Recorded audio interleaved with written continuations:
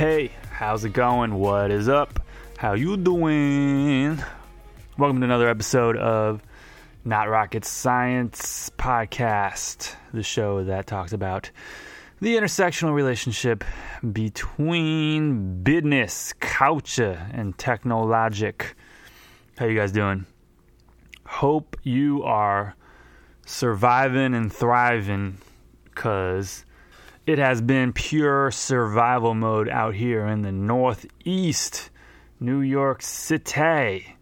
It is a hot soup right now. It has been the worst heat wave of the year so far, and it was 100 degrees 2 days in a row. I was at my parents' house in Jersey, in the suburbs, just worse, no water, some shoddy ACs. I could sleep in certain rooms and be in certain rooms and the AC was good. Other rooms, like my bedroom, for instance, not so good. It was leaking water. Never good when your air conditioner leaks water. So, yeah, I was sticking it out. It was sweaty. Today was a torrential downpour. So, tons of people got caught in the rain. The trains were down. Bit of a mess today here in New York. So hopefully wherever you are, it's going a little more smoothly. But yeah, how you doing? So this episode, I don't know where I'm going to go. I don't really have like a concrete theme this week. It's been kind of like an introspective week for me. I've been kind of jumping back into things that I'd abandoned for years in some cases, in many cases. I don't know. I read this book over the course of last week. Really short book, really good book. And it kind of opened my mind back up to like tapping more into the creative side of me. I feel like, I don't know, at a certain point in life when you're just working like crazy, even if your work is somewhat creative, you get into this kind of like grown-up rut of creativity where, because you're commuting every day and there's a sameness to that, and you're working at a job every day and there's an obvious sameness to that, your creativity can be stunted. And I don't necessarily mean creativity even like your artwork that you do on the side or your guitar playing, whatever it may be. I don't even mean necessarily your creativity with a trade. I just mean your overall mindset. Like that imagination you had when you were a kid that slipped away when you started working for the man, started buying them shirts at Joseph A. Bank and sweating through them in the middle of summer, hating your life. I'm just kidding about that last part. But you know what I'm saying. The perils of being an adult tend to numb that creative spirit and imagination a little. And I think it's something to do with going back to my parents' house, sleeping in my trying to sleep in my childhood bed, but then moving to my parents' bed because the AC works better, whatever. Point is when you kind of tap back into that childhood, there's something that happens where you just kind of go down this nostalgic path. And I think it's because I read this book that I'm about to get to in 1 second, it just kind of created this like reharnessing of creative energy in a way. Ugh, I hate the way that sounded way too hippy-dippy, but I don't know. I felt it. I was watching this band. So that little kid from Stranger Things with the the one that needs a haircut. The fuck is Mike from Stranger Things. That kid's in a band in real life, and it's crazy. I was like reading about it. What the fuck's their name? Calpurnia is their name, and it's basically these 3 kids and this girl, and the girl's like a prodigy at guitar, and obviously she's holding back. She knows. There's no way she doesn't know she's a much better musician than the rest of them. And she's kind of like carrying them a bit. But anyway, because she's in another band with 2 really good musicians where she's not carrying them at all, and it makes all the difference. But anyway, I read up on them and how they like went to some rock camp in Vancouver. And I remember it made me like remember going to rock camps in California when I was like 14, 15.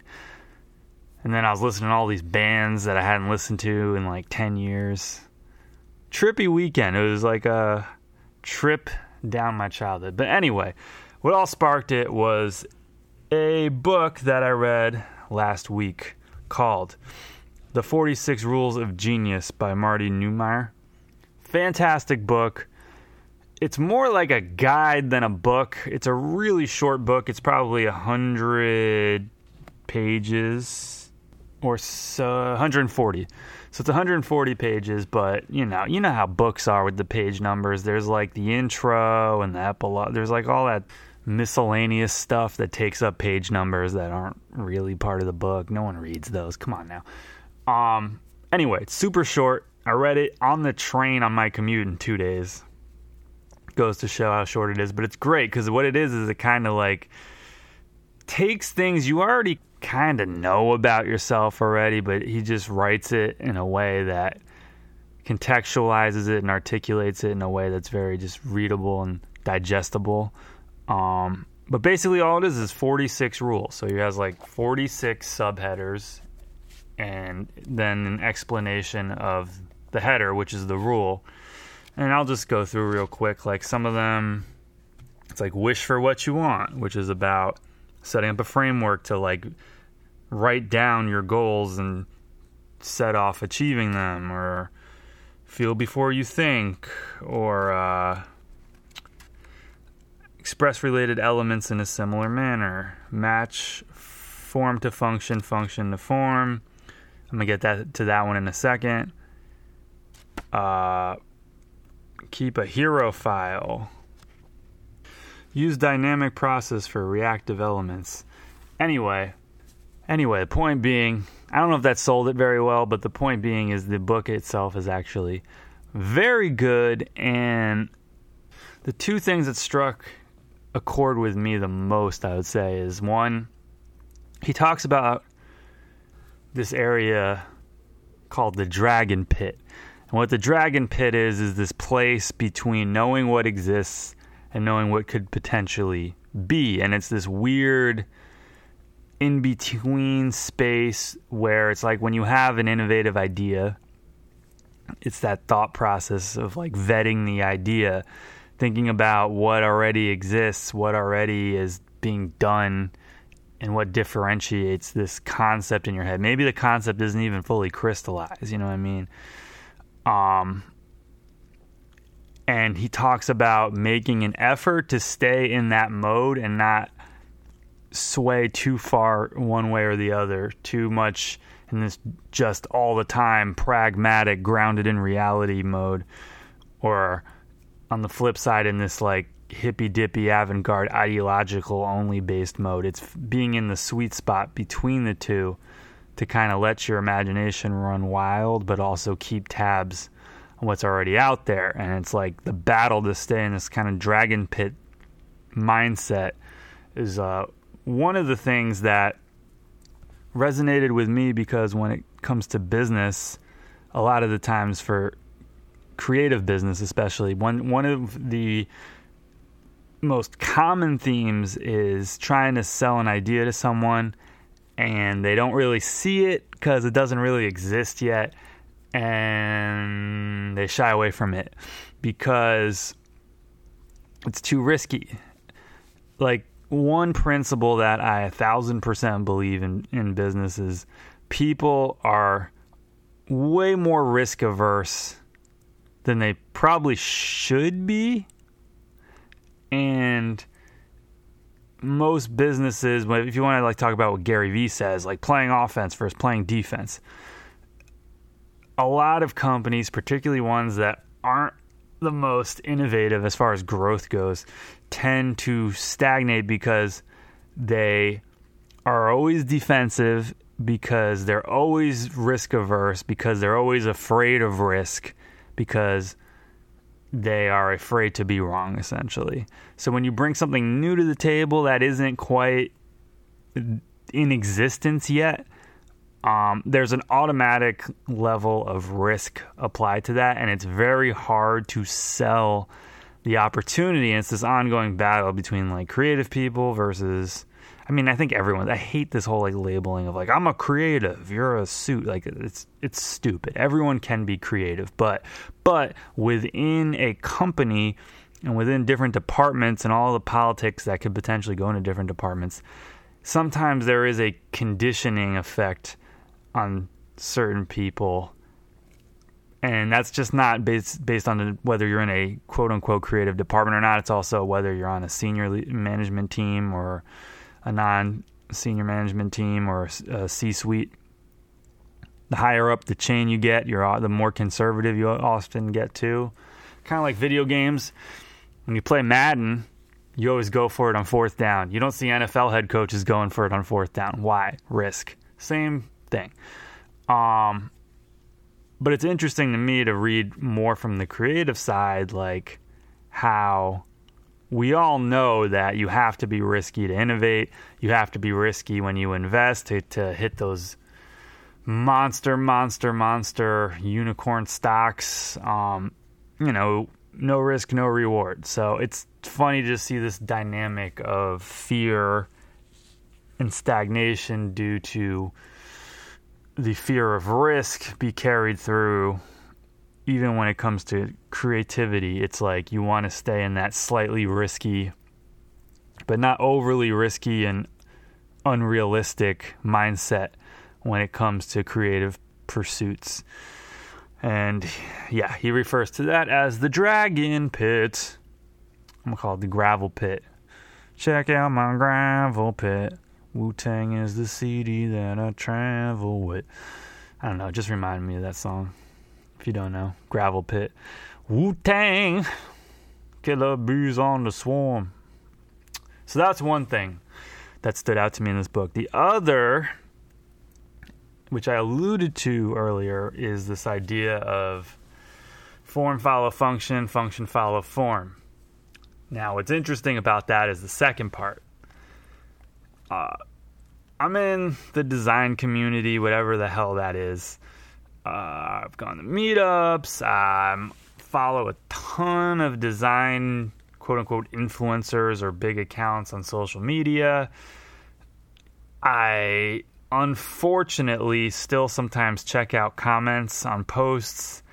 And I don't know, man. Like, the designers that I know in real life, people that I have real-life relationships with, really smart, really sharp people that make me often feel dumb in a lot of cases.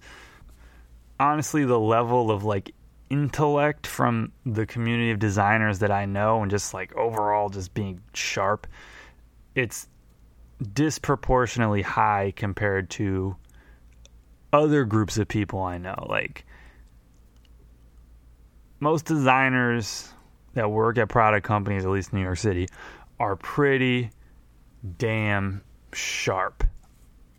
But on the flip side, when I go to social media and I look at the comment section on some of these posts that are like the same thing I always bitch and complain about on Instagram, where it's like people trying to educate, which is fine in itself, but they always just spew the same old bullshit 101 points about like always research before you put pencil to paper and like form design 101 basics. And it's all these people just parroting the same concepts without any level of granularity to what they're talking about over and over again, and everyone in the comment section either clapping if you say the right generic thing, or if you try to be a tad controversial, everyone just gets up in arms about it. It's as if in design or music or whatever, it's like as if everything has already been figured out. And these rules of thumb are always 100% right, even though there's actual examples of the opposite being true. So when it comes to form follows function, look, overall, yes, I agree. It's a good rule of thumb. If you're designing anything complex, a complex app, trying to work at a startup that's doing some complex blockchain platform, whatever, yes, your form should follow the function. You should always start with wireframes, yada, yada, yada. But there's this dude, Rand Siegel, who in the design community is kind of a big name. He had a post today where he was talking about, like, basically when should you design from an overly functional standpoint versus, being creative and kind of doing that, like, bleeding edge web design with the crazy scroll effects and stuff that is fun, interesting, wacky, forward-thinking, maybe not the most usable. And if you go to awards.com, awwwards.com, you'll see what he's talking about. There's all these sites out there that are just pushing the boundaries of web design, not necessarily trying to have the best user experience, not trying to build the most usable site or the most intuitive site, but just trying some flashy bullshit out, taking a stab at it. It's not too dissimilar to what a lot of like streetwear artists try to do here and there, Virgil Abloh, people like that. And he just got grilled. It's like, this should never even be a choice. Form and function should always coexist, and the art of that balance is what makes blah, blah, blah. And I'm like, shut the fuck. You know what he's saying. Stop doing this, like, semantics battle with him. It's so frustrating. This whole parroting of, like, form should always follow function, and it should always be a blend, and that's what creates great user experience, because no one ever wants to go to a website that doesn't work. It's like, sort of, but these award sites, like, are what clients want half the time. Clients want that flashy shit sometimes, and you got to give them what they want. They don't care about your fucking usability studies. Hate to break it to you guys. I've worked with freelancer with clients. Some clients don't give a shit about your user research. It's just the nature of the beast. And you know what? If you're a thriving businessman, you're the best lead generator of all time, screw them. You can dump those clients. Doesn't matter. But if it's your first client and they got you on, or you got them on retainer, you're going to do what they want. So sometimes you just got to try to make shit pretty, and that's it. Take that check. It's not the right thing to do. It's not the most fulfilling work, but it's reality when you're starting out, okay? But not only that, there's plenty of times in the history of design where function has followed form. Look at high heels, for example. Those things are a terrible experience to wear. So I hear. I'm just kidding. I think I actually, just for the experience, tried putting on, when I was a teenager, like my sister's high heels with her. She was watching it. Just to, like, see what the deal was. I couldn't even put my foot in those fucking things. I don't know how girls walk on high heels. I don't understand it. I do not understand it. I mean, hats off to you. But I literally don't understand how you can sustain that at all, other than, like, from your front door to your sidewalk. But seriously, high heels is an obvious example of function following form. Here's another one. Lamborghini.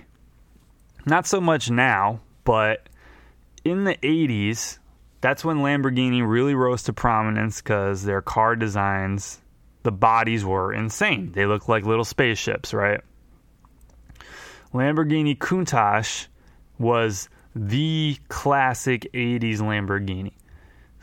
In the 90s, it was the Diablo, but in the 80s, like Miami Vice era, the Lamborghini of that time was the Countach.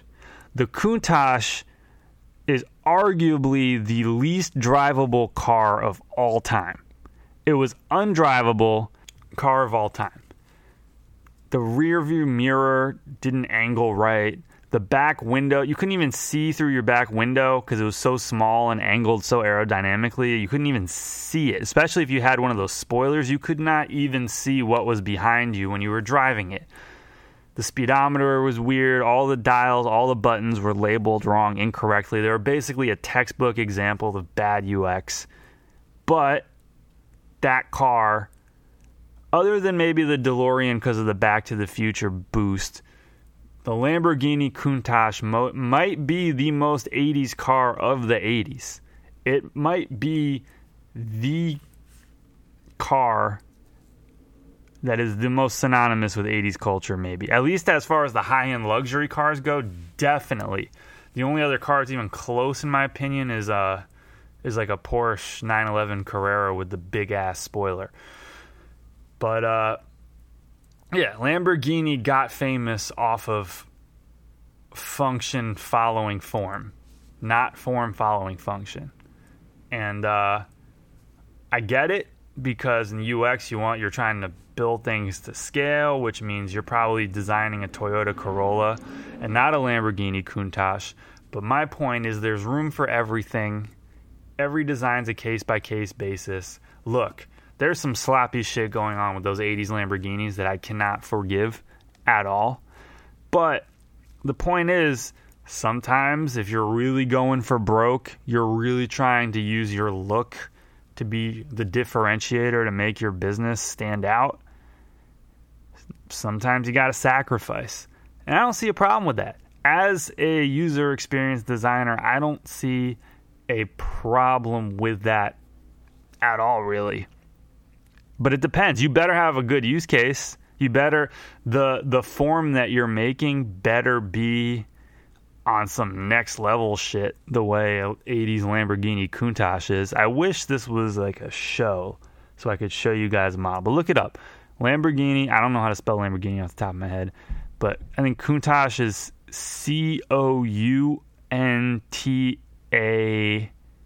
Countach, something like that. But check out, there's actually a great video that goes way in depth on all this. This is how I learned about it. If you were just YouTube Lamborghini Countach, yeah, it's Count ACH. The first video called "Here's Why the Lamborghini Countach is Worth $300,000" by Doug DeMuro on YouTube. Watch that video. He breaks all of it down. He explains exactly why it is an unusable car despite its popularity. And it's really eye-opening. And in this book, to tie it back to the 46 Rules of Genius, he basically says that. He says,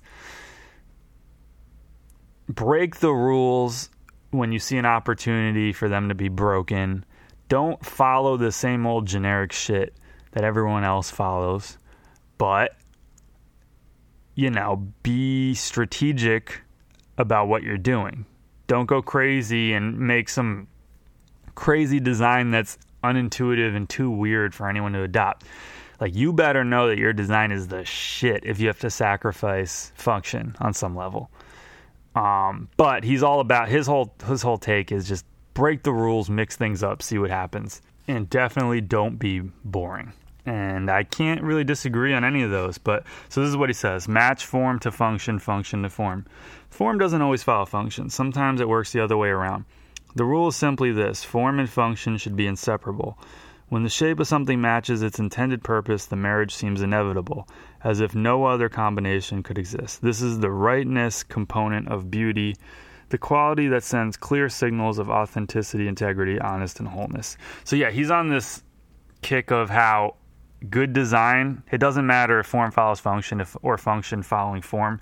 If it hits on sending these certain signals or like invoking these feelings of authenticity, integrity, honest, wholeness, newness,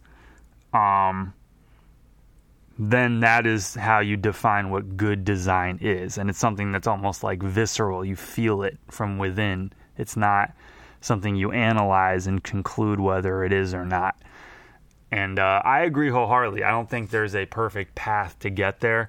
I do think in most situations, form following function's a good principle to take if you're building things, particularly that's going to be used by lots of different people from lots of different backgrounds with, lots of different upbringings and thoughts on how to use something based on their conditioning of how they were raised.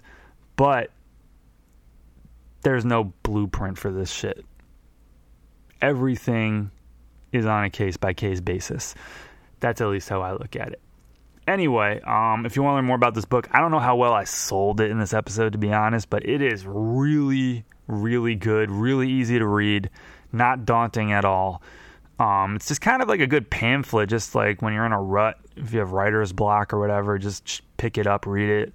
I guarantee you will get some sort of creative jolt on some level from it.